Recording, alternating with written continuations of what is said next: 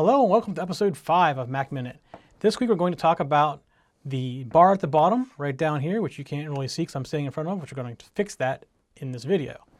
So this bar at the bottom is very flexible in what it can do, and it can have all kinds of features turned on that help to tell you what is really going on with the other programs. And I'm going to show you some of that. It's one of the things that most people don't really deal with very much because they don't ever go in and look at it, but there's some really cool things you can do with it.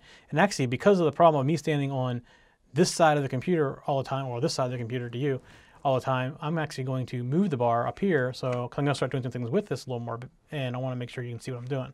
So the first thing we got to do is we're going to go up here to System Preferences, and we're going to go to the dock.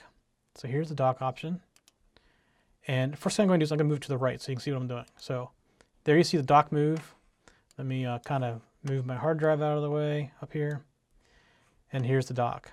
So the other thing, especially if you are having issues with, if you wear glasses a lot and you don't always have them on, you can turn on magnification. I like just the effect of it, but you turn on magnification, and when you get over here, you see it blows it up and you can see what it is better. So if you're having any kind of eyesight issues, this is helpful, especially if you've got family members that are using it that are a little bit harder seeing than you are even.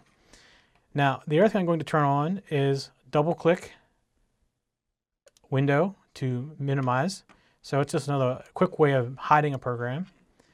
And when you minimize them or use the yellow button on the window, this one right here, same as this one right here, I'm going to bring it to the bar down here, and I'll show you why in a second. And we also want to show indicators if they're running. So we're going to do that.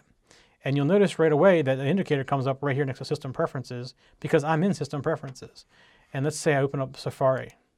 You'll now see a little indicator next to Safari saying it's still running. So last week when I told you about things that are still running, if I close out of this window, it's still running. You can tell right there very visually that program's still running even though I didn't quit out of it.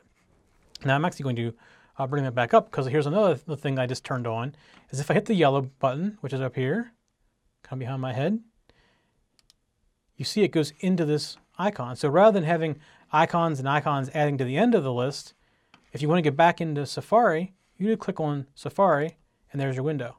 So unlike Windows, where it minimizes each thing as individual, you can put it under the application that's on the dock, and it stops adding new icons at the bottom. So it just helps clean up your dock a little bit. That was pretty much it for this week. I also wanted to do a very quick dock, and I'm assuming by now you figured out how to add things to your dock, but that's something that's coming up in, I believe, a week or two. We're going to talk about adding new applications to your dock and how you can delete applications from your dock as well.